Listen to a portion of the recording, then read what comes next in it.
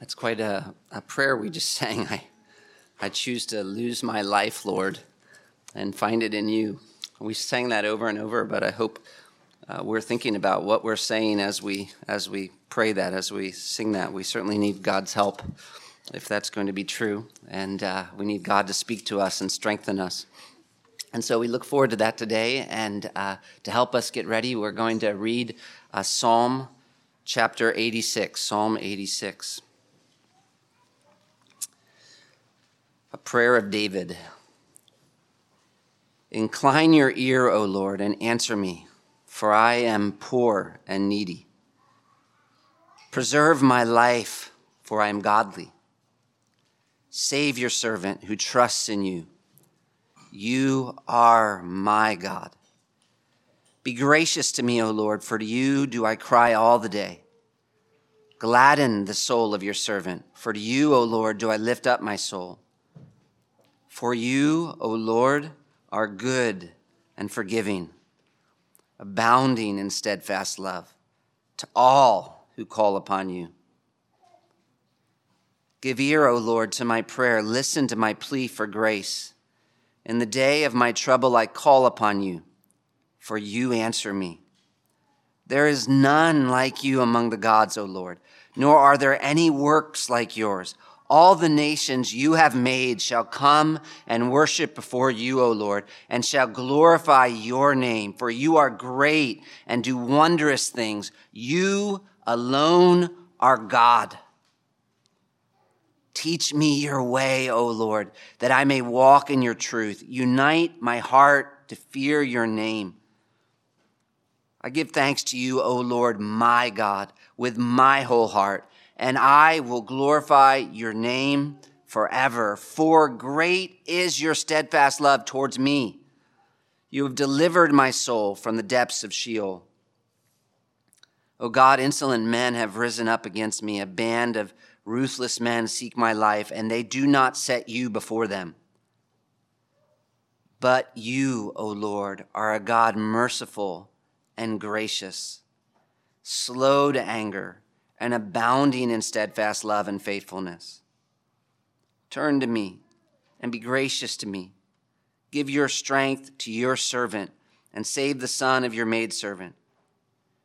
Show me a sign of your favor, that those who hate me may see and be put to shame.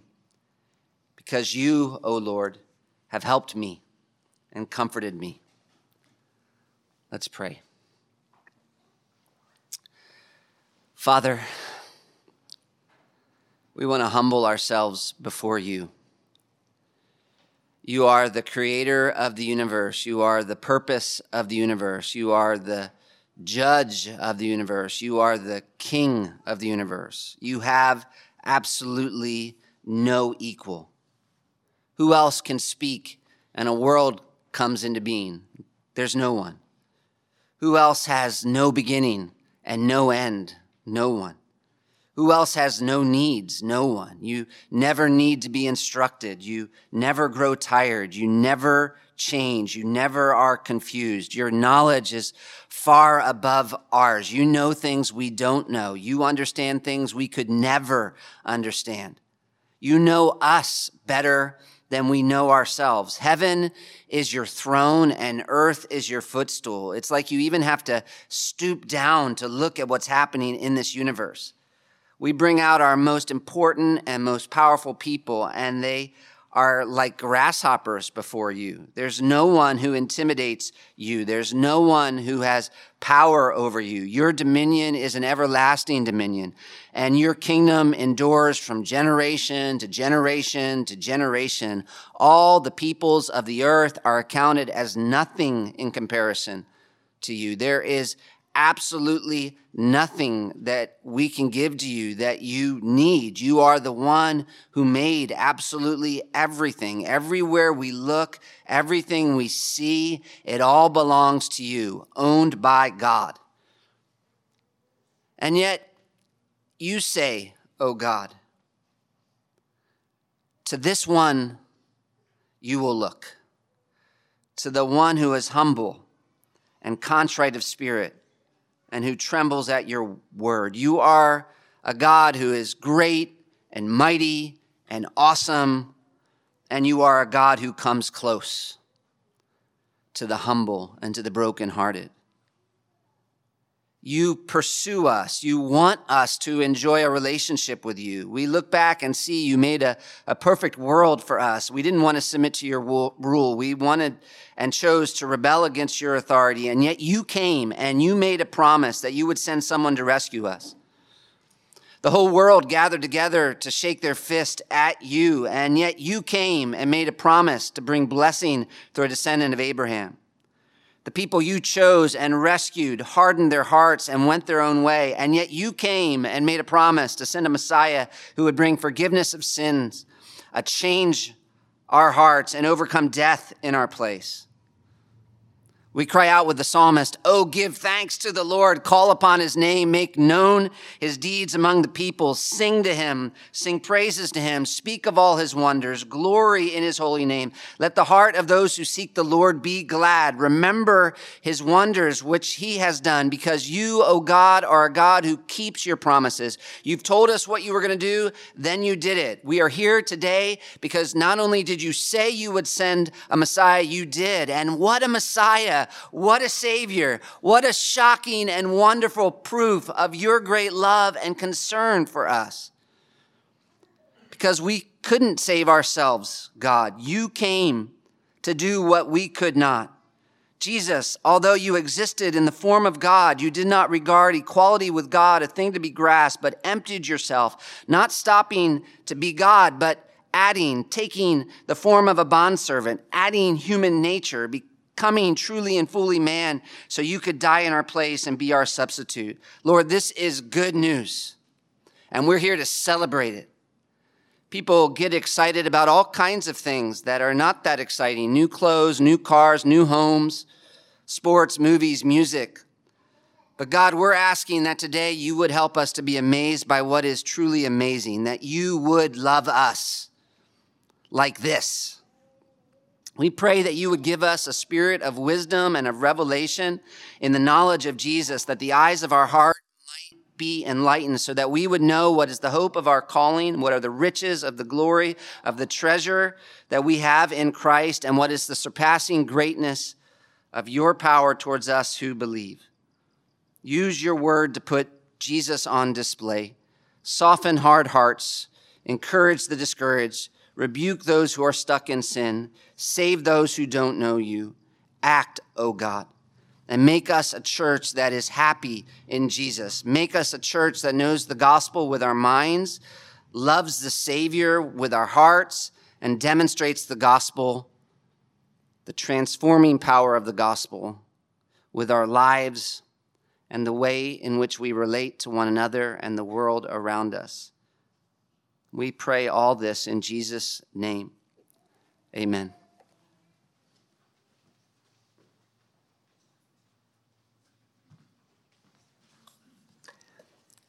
If you have your Bibles with you, we'll be in Psalm 86, but you already know that. Pastor Joshua just read that for us, so we have a great start for this morning. Have you ever looked back with longing at better days? Maybe days that overall you look back and they were happier days. Maybe days of physical health. Perhaps you look back fondly on your youth. There were maybe days in the past when you looked forward with optimism at what job you might have, or what your marriage might be like, or what your children would become, or even at church, the things you had hoped for. Maybe you can look back fondly on days when being a parent was simpler, maybe your marriage sweeter. Perhaps you are feeling like that now this morning. You look around and in your life there's just a lot of heaviness. Maybe sadness, discouragement, trouble. And you long for how things used to be. The third book of the Psalms was compiled to reflect a time of loss and longing. Now, you may remember reading as you read through the Psalms that occasionally you come to a break in the Psalms. That's the end of book 1 or book 2. But this morning we're going to be in Book 3 of the Psalms. Now, these books of the Psalms are broadly organized around themes.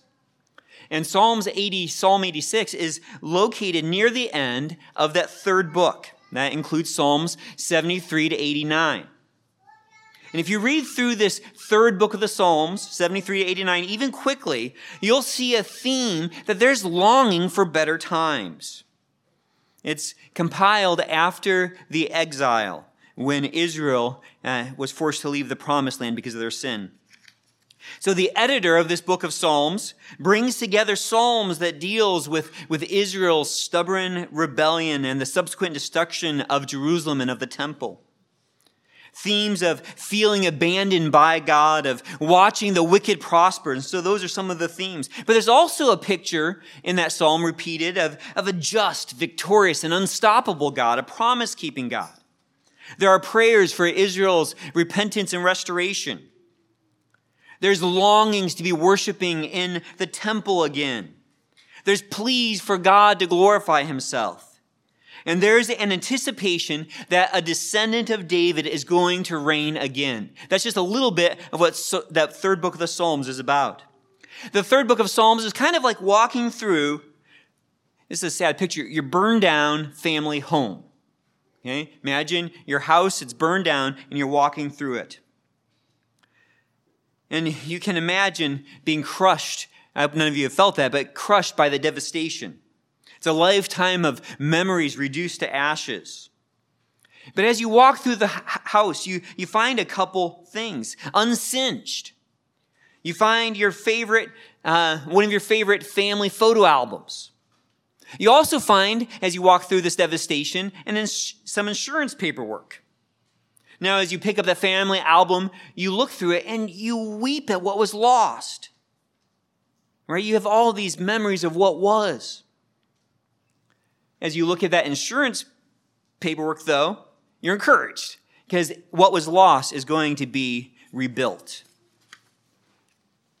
This background of loss and longing and anticipation brings us today to Psalm 86, because that's kind of the background that Psalm 86 is chosen to be in this third book of Psalms. And so what we're going to look at this morning is how we go through distress. When we're stuck between looking back at what was, but also we have optimism about the certainty of what will be. And we're going through distress now. How we go through when we're stuck now with things as they are, even though you know that God could have them different. Now, Psalm 86 is the only psalm of David in this section of Psalms. And that kind of helps us think about it. So then, why did the editor of this book of Psalms intentionally include this one psalm of David in this book of Psalms? And this Psalm of David teaches us how to pray in our ongoing distress. It teaches us how to pray in our ongoing distress. And as I read the psalm, it's different from some of the other distress psalms. Because this psalm, I think, is, as I read it and compare it to other psalms, it gives the feel that it's targeted for you after the initial shock. Right? After you are in the worst danger, after you hear the really bad news, and initially, by God's grace, and this is God working in your life, you cry out to him, why? Or you cry out to God, how could you let this happen? Or you cry out to God, but you love me, God. Or, God, I'm yours, I'm faithful. Or, God, please help me. And some of those are the initial cries we scream out to God when bad things happen to us. Now, those kinds of prayers are an act of God's grace, and they are nothing to dismiss or make light of. That's God working in your life. And there are lots of psalms that are just like that. That guttural, just crying out, God, please help. I'm trying to keep my eyes on you. I think that Psalm 86, it does some of that, but it's a perfect psalm for kind of like after the initial shock. After the initial panic, when things aren't changing, and when you are deep in distress. Maybe when you're still sick, still lonely, still in danger, still unemployed, still in debt, still in grief over the shame that you went through, over what was done to you, still looking back at what was, or still dreaming about what could have been. See, this is a psalm to help us persevere when distress doesn't go away. As I meditate on it, Psalm 86 is less a panic psalm. It's not a drowning, am I holding on to whatever I can kind of psalm. Those kinds of psalms are great. This is more of a, I have too far to swim psalm. I've been swimming so long already. I can't do it anymore. It's a, I'm so tired of swimming psalm. So why can't I be back at the shore? By God's grace, this psalm will help you please God while under distress. You might be in that distress now. It may not be all of your life. It may be in a portion of your life. If you're not in that distress now, you've been. And if you're not in distress now, you will be. So we need to learn how to please God and pray while we're in the midst of our distress. We'll see what is the center of David's heart in this psalm. It's not just getting through the distress. It's not just the distress ending. It's pleasing God in the midst of distress. So Psalm 86 exemplifies for us how to pray to God and please Him in our distress. And it's a simple focus this morning. How to praise God, how to please God. It should be focused, simple, right? How to pray to God and please Him in our distress. How to pray to God and please Him in our distress. And so we're going to see 5 ways to pray to God and please Him in our distress. Now, I say it's simple. It's hard. And as you start reading through it, you're going to see, whoa, this takes some adjustment to do this. This is going to take some heart wrangling here. But God is gracious, and He gives us help through His Spirit. So the first way is in your distress, go to God. So if kids are keeping count, the younger kids, we're going to be looking at the word distress this morning. And if you're keeping count of that word, you can come up to my wife and get candy. For those of you who are older and taking notes, in your bulletin, there's some blanks, and you can just write in there some of these words, like in orange. In your distress, go to God. And that's the first way. And it's not hard really there, right? We probably all knew that. We need to go to God. But really, we all know that in our distress, it can be very hard to go to God. In fact, it may be easiest in the initial shock, right? We call out in prayer. But it may become harder as the distress continues over time. So David models for us 6 ways that we are to go to God. Now, these are kind of key words, and in ways I say that none of them are perfect, and I kept kind of like trying to find one that just encapsulated each of these verses in one word. So we're just going to try. The first way to go to God is go to God needy. Go to God needy. We see that in verse 1. Incline your ear, O Lord, and answer me, for I am poor and needy. David doesn't demand an entrance into God's court because he's king. He doesn't kind of strut in there and say, hey, the king's here. Instead, David begs God to bend his ear to David because David is poor and needy. He's one of the afflicted. He's one of the oppressed. David comes into God's presence like a hungry immigrant, nothing to boast in, with no demands, just looking for help. David doesn't attempt to barter with God. He doesn't remind God of how much David has done for him. He's poor and needy. He's poor in spirit, as Jesus says. And yet David does pray, because David knows that God's heart is for the afflicted and needy. So he can say, for I am poor and needy. And this is good news because that's who you help, God. You delight in helping the poor and needy. And that's how we're to go to God. We're to go to God needy. We're to go to God needy. And second, we're to go to Him committed. We see that in verse 2. We're to go to God needy and we're to go to Him committed. It says in verse 2, preserve my life, for I am godly. Save your servant who trusts in you. You are my God. And that word godly might sound like, well, there he's boasting. He said he didn't boast, and now he's saying, like, look at me, I'm so godly. But that word godly there, it's a neat word. It has its root in being in a covenant relationship with God. He's saying, God, I'm committed to you.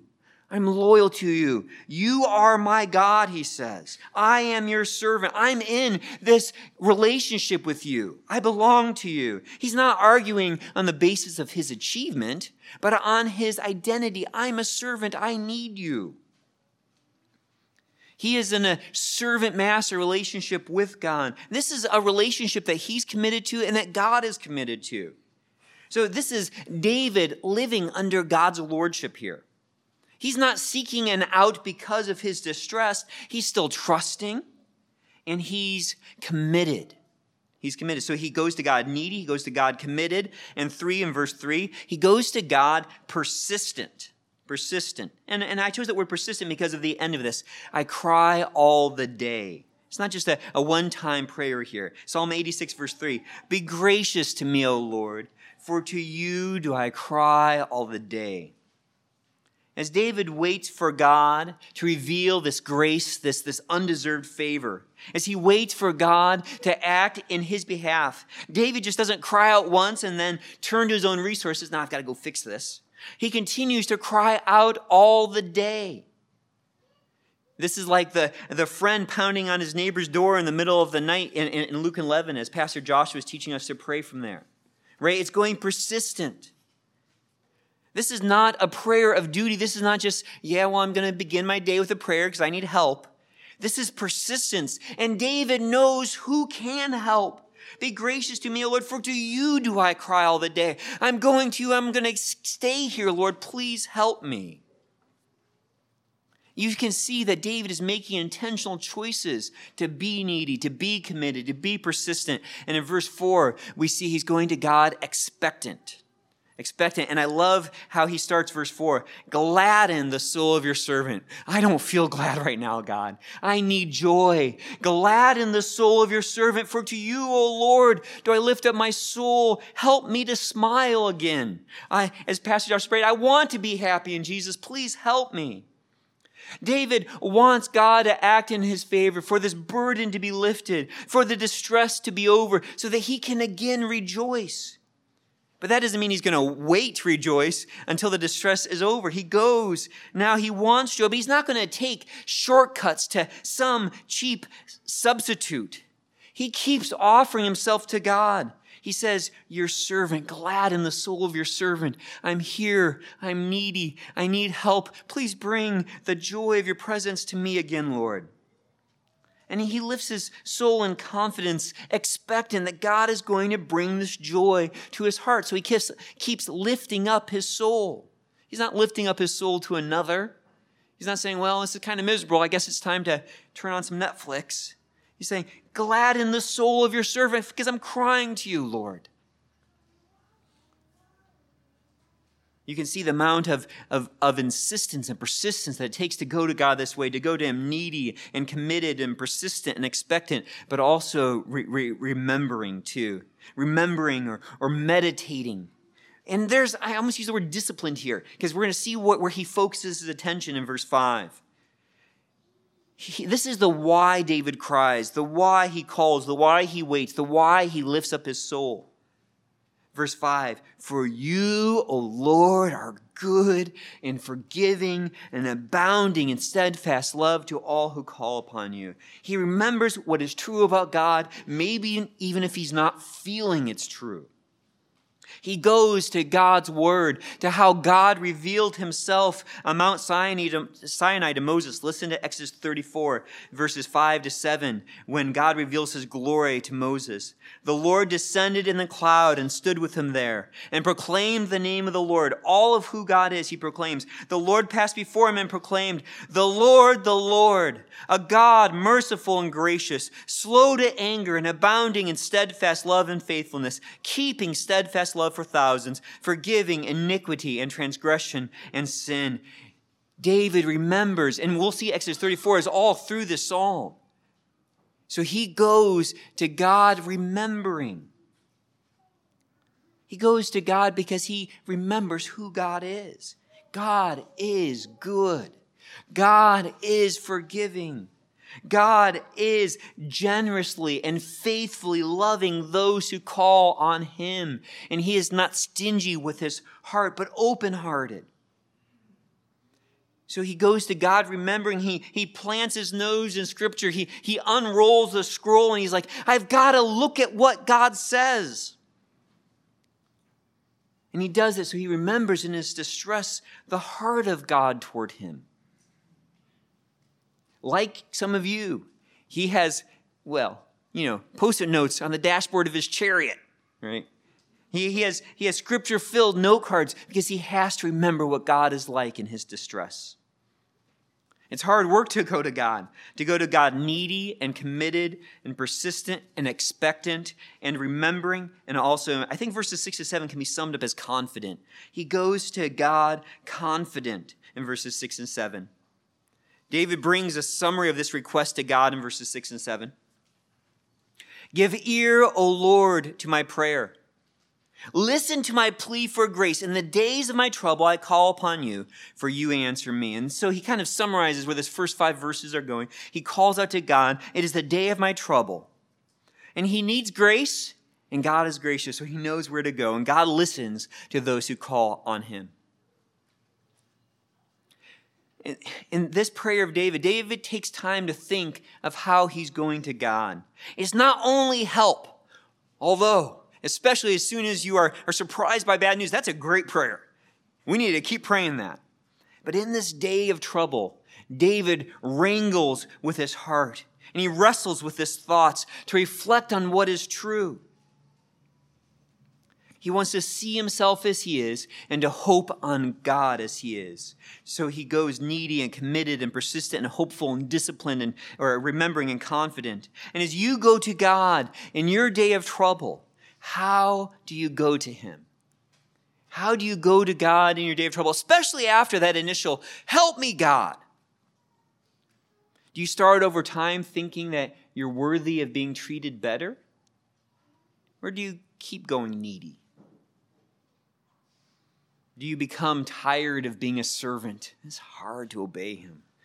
You start toying with treacherous thoughts. Maybe there's a better way. Maybe there's a way that's a little easier, a way that requires a little less, obedience, being all in. Or do you stay committed? Over time, do you self-reliantly forget to pray? Spend all your energies trying to solve your own problems? Or do you stay persistent, crying to him all day? Are you waiting for him to gladden your soul, or do you start looking for happiness in the next? In the next meal out, the next vacation, the next purchase? What have you been remembering? Have you been have you been clinging to who Yahweh is, to who God is? To a God whose steadfast love never ceases, whose mercies are new every morning? Or have you started repeating maybe the rumors of some lies to yourself, starting to doubt God's character? You start repeating to yourself things like, God's just out to get me. Or God's kind of capricious. I can never expect what he's going to do. I can never plan on it. Maybe I've sinned so much against him, he's vindictive. Or do you go to God remembering how God has made himself known? Brothers and sisters, will you wait in the day of trouble, confident that your gracious God will listen and answer? See, God's children, we enter into God's presence. If you have put your faith in Jesus Christ, you go into his presence blameless. You are covered by the blood of Christ. You have him interceding on your behalf. And that should make us bold to go to the throne of grace, but not nonchalant. Not forgetting who we are, not proud. We're not to go into God's presence like a child throwing a temper tantrum because we're not getting what we want. We're not to go into his presence like an athlete who refuses to go to training camp because he doesn't like his contract. I'm kind of tired of going to God because he hasn't given me what I want. He hasn't treated me the way that I deserve. So I'm just going to kind of sit here and nurse my wounds and my distress. See, this is such a choice David makes in these first 7 verses. to go to God. That's the first way we would go to God. We're to go to God in our distress. And as we go to God in our distress, we should hope only in God. And that's the second way, to hope only in God. And I felt it as Joshua read this morning. You can see that David is intentionally bringing his eyes off of himself and his distress, and he's looking up, right? And the God that he sees there is a big and awesome and glorious God. David went to God. He reminded himself of God's character. Now, verses 8 to 10, David hopes only in God. He asserts that there is only one God to go to, and that God wins.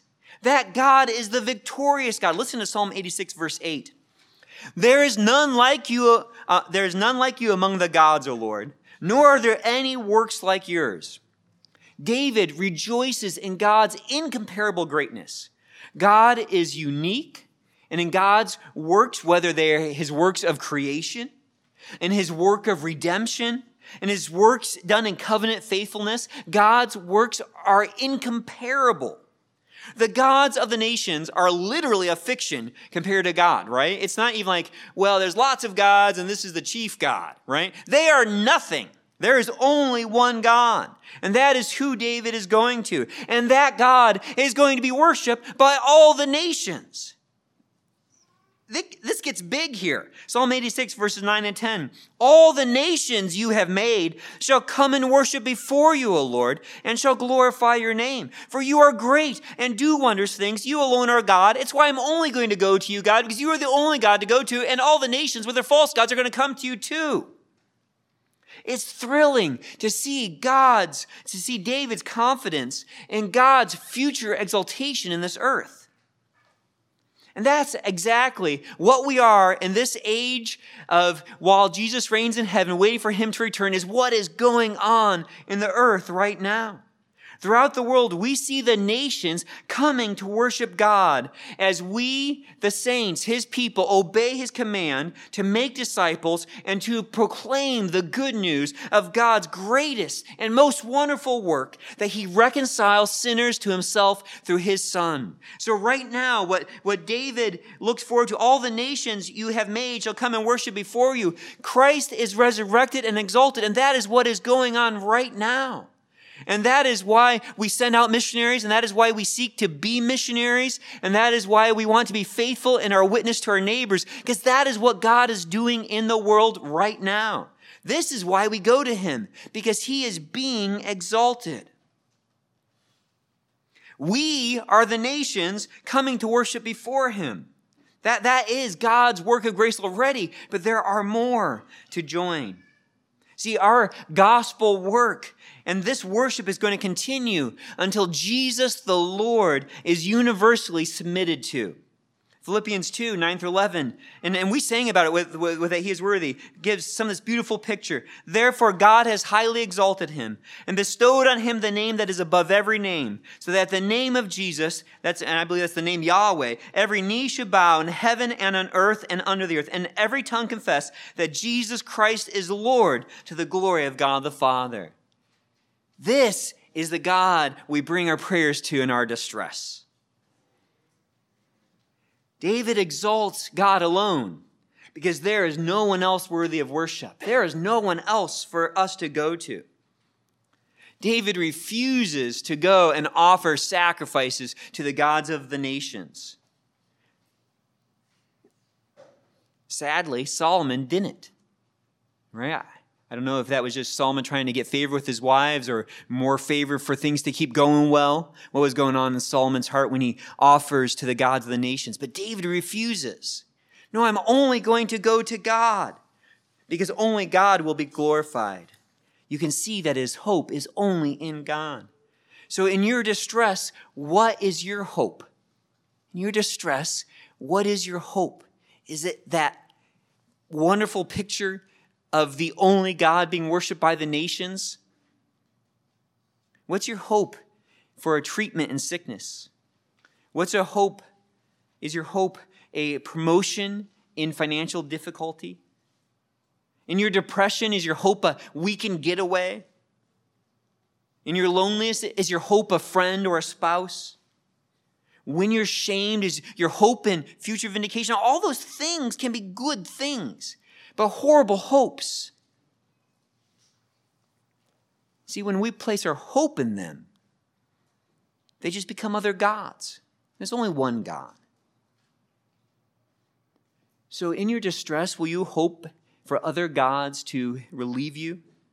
Will you compromise? Will you bring a sacrifice to them to try to get you to feel better? Or will you direct your hope only to God? We know who wins, saints. We know who the victor is. We know who the king is. We know who the nations are going to bow down to. Hope in God alone and forsake all other hopes. There's no one like God. I love how David lifts his eyes up and pronounces God's victory, the nations coming to worship God. In our distress, we need to go to God. We need to hope only in God.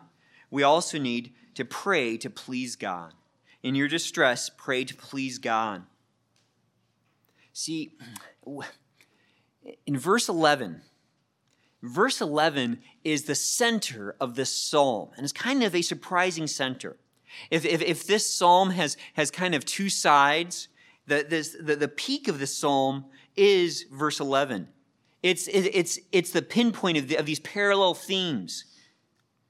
It begins on the outside with David's distress. It begins with then it kind of moves inward with a high view exalting God. And here's the pinnacle in verse 11. This is what matters most to David in the day of his trouble.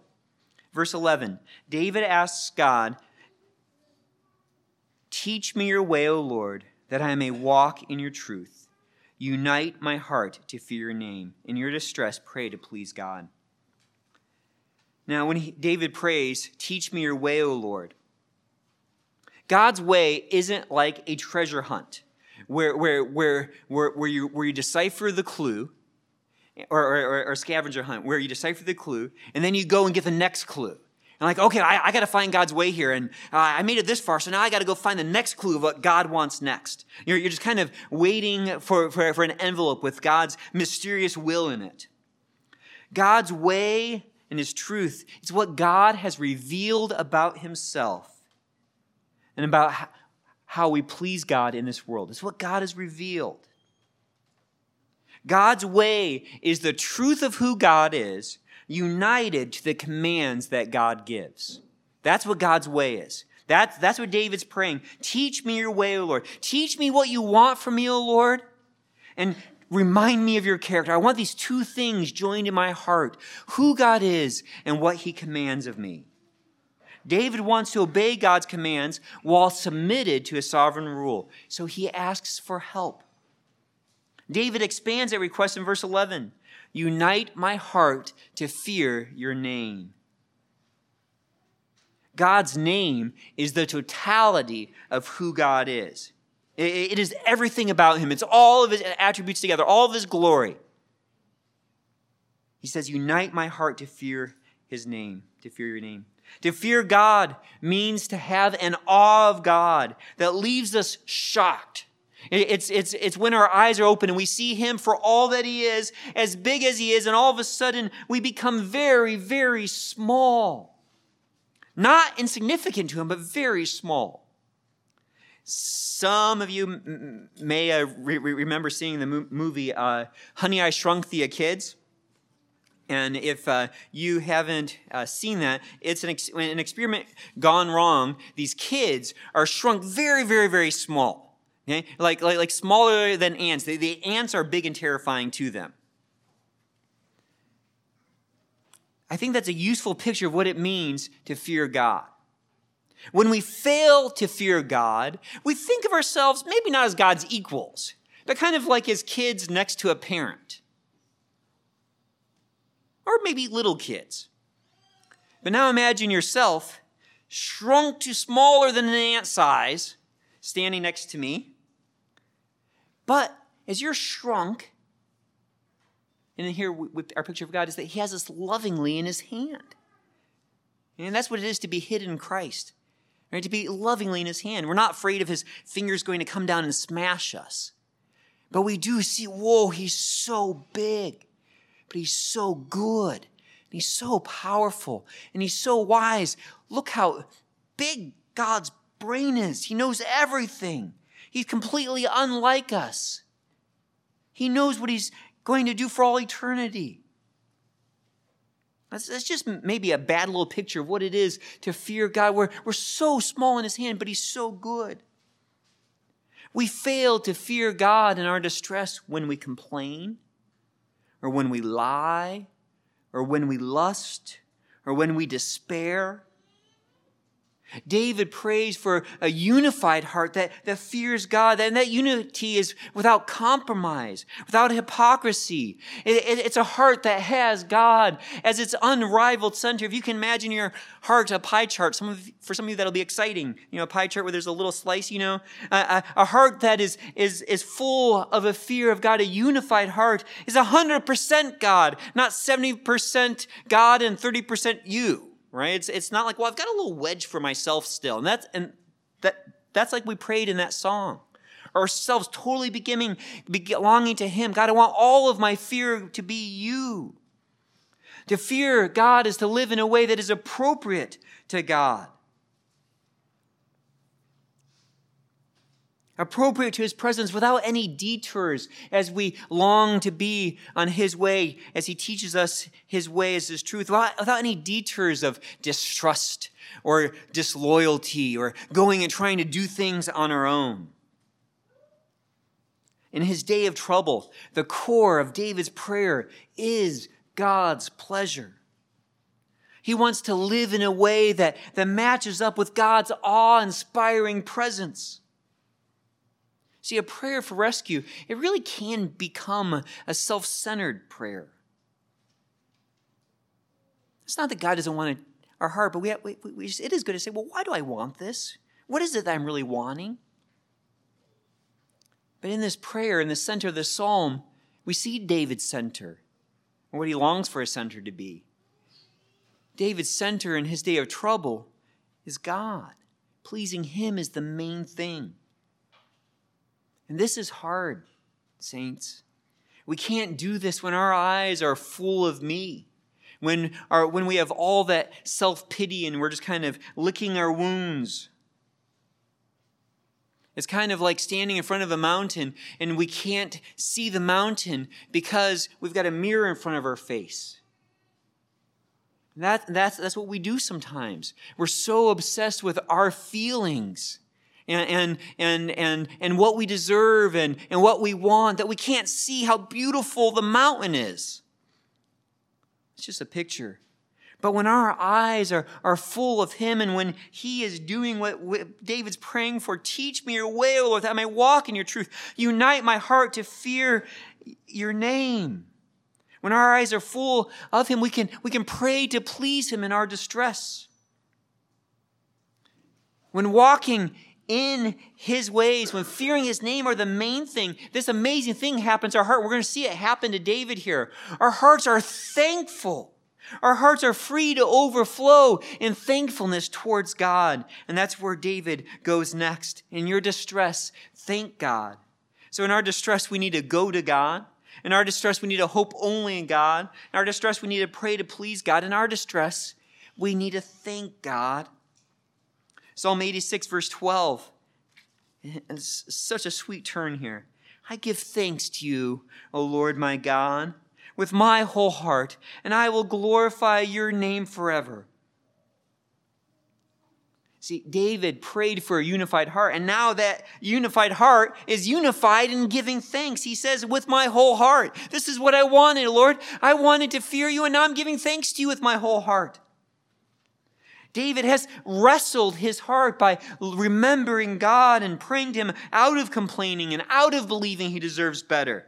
There's no grumbling left, at this moment at least. Of course, he probably struggled with this again. There's no grumbling left in his distress. There's no insubordinate shaking of his fist.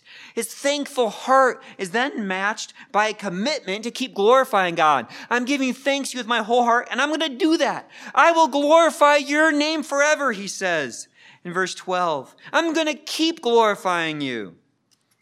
To glorify God is to It's to affirm his value and to testify to his worth. It's to announce him as big as he really is. And the opposite of glorifying God is to minimize him, to dismiss him, to critique him, to rebel against him, even to shame him by being disloyal to him, or to bring shame to him. We can't. See, David doesn't wait for that distress to end to thank and glorify God. Right there in the David's trouble, he glorifies God while still in the day of trouble. And verse 13 explains why. For great is your steadfast love toward me. You have delivered my soul from the depths of Sheol.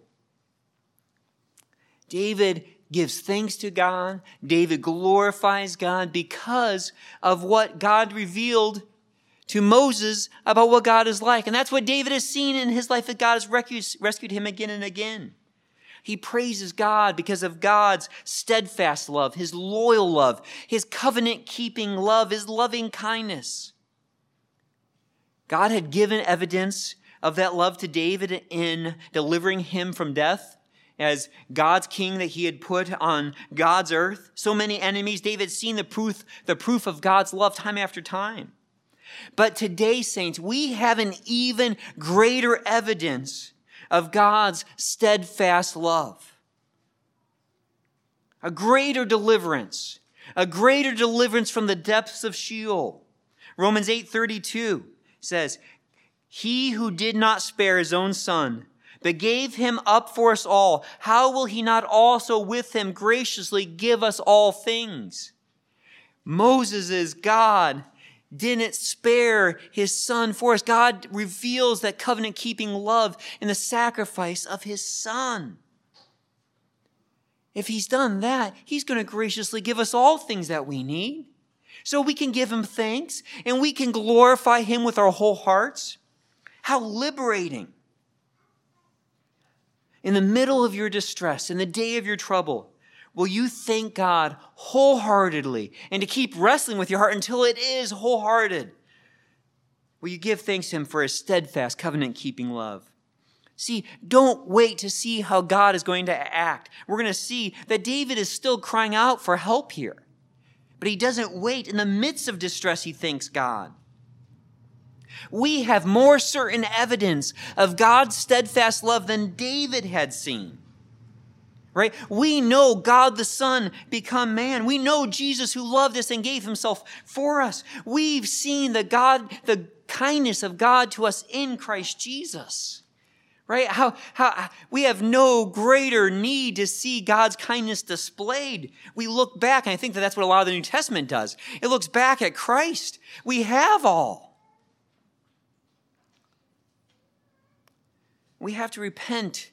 And that tendency is going to keep coming back to grumble, to distrust God, because he hasn't given us what we want, when we want it.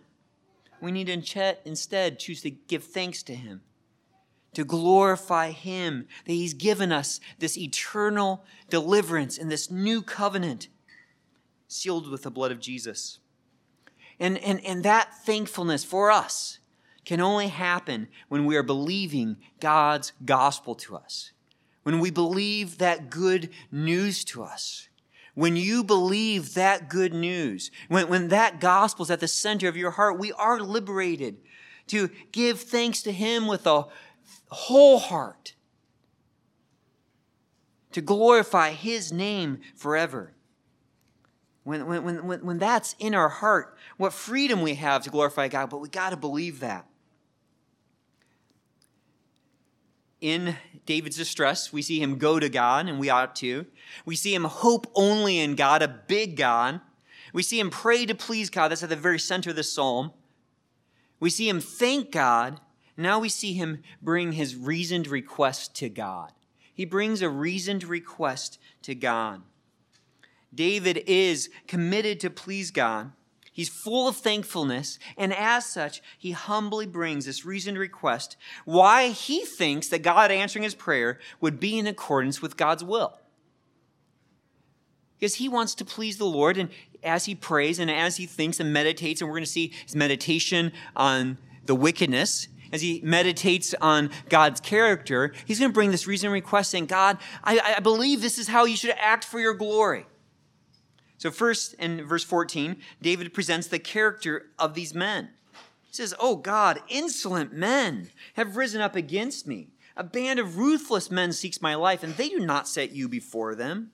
And we don't know the specifics here of what brought David to pray or which band of ruthless men these were.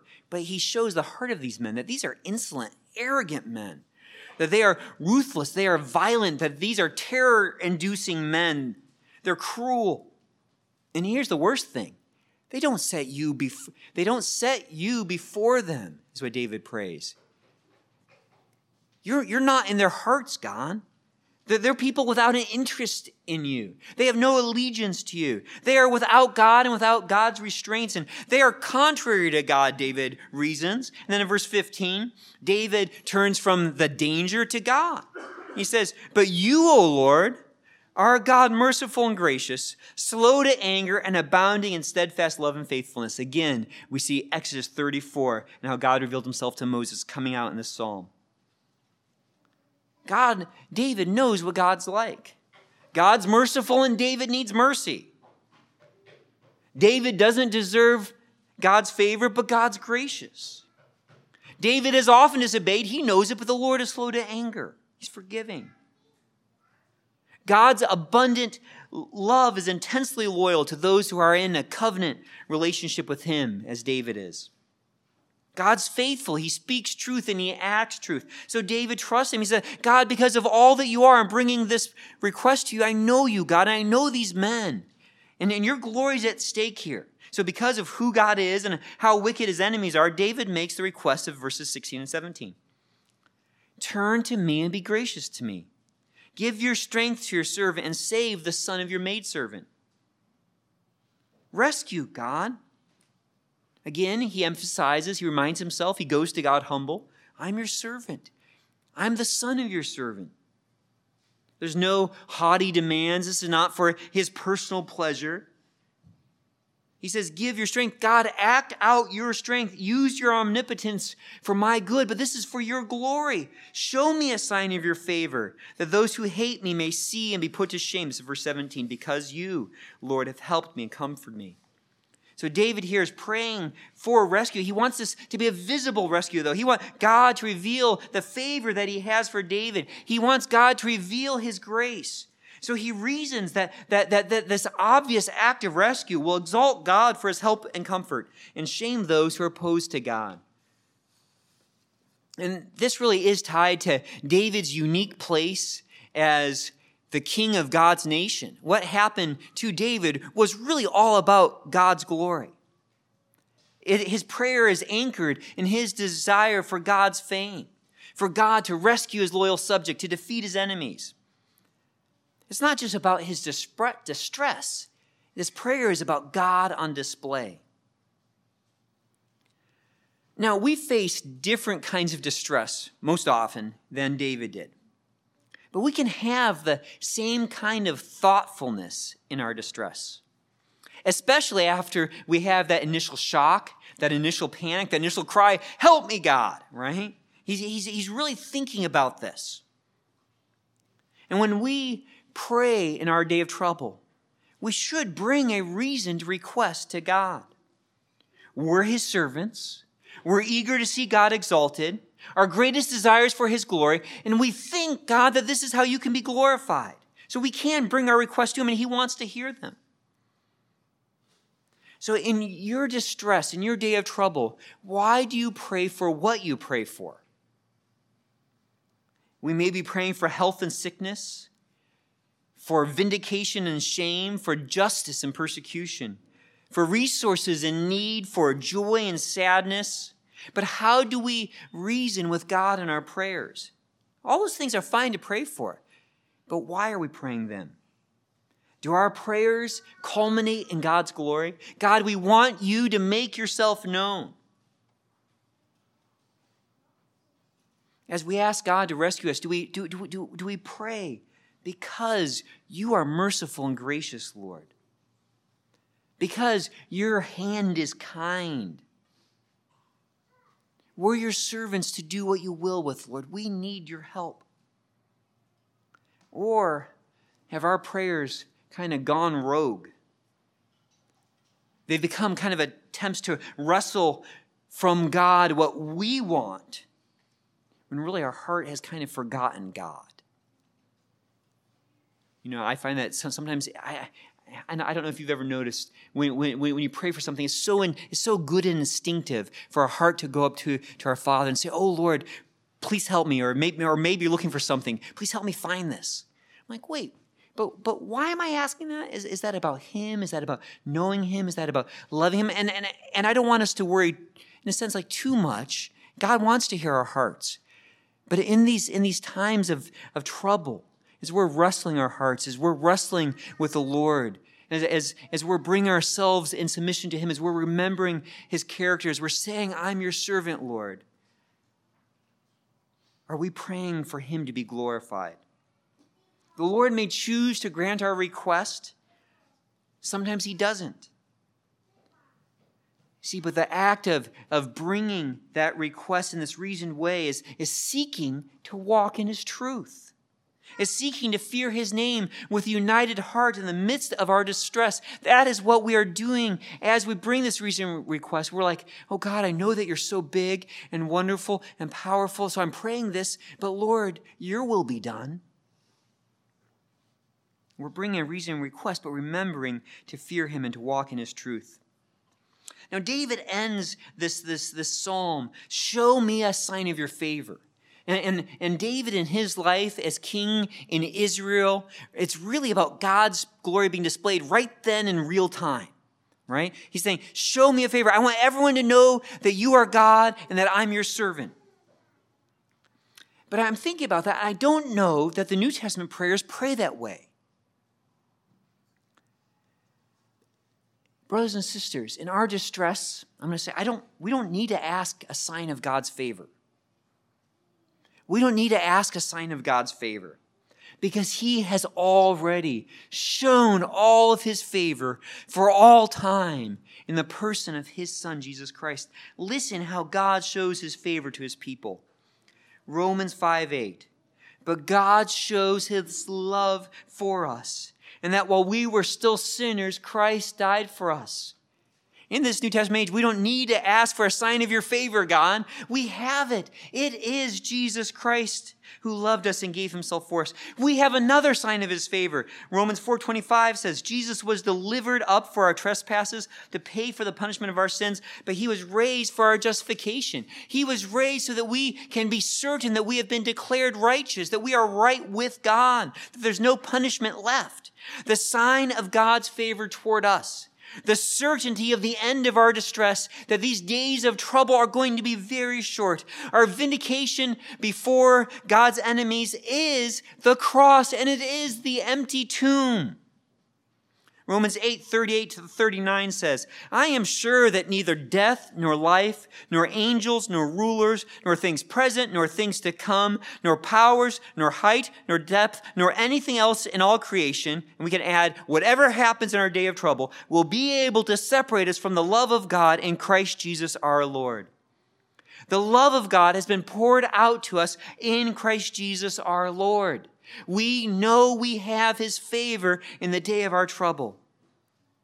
Saints, you who are in Christ Jesus, you who have fled to Christ for refuge, who have been given new life in His Son, you have certainty of God's favor. You have known His help and comfort because the Father of Jesus Christ is your eternal Father.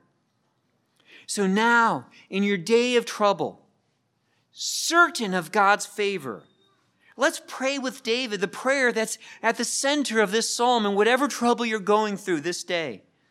"Teach me your way, O Lord, that I may walk in your truth. Unite my heart to fear your name." Let's pray.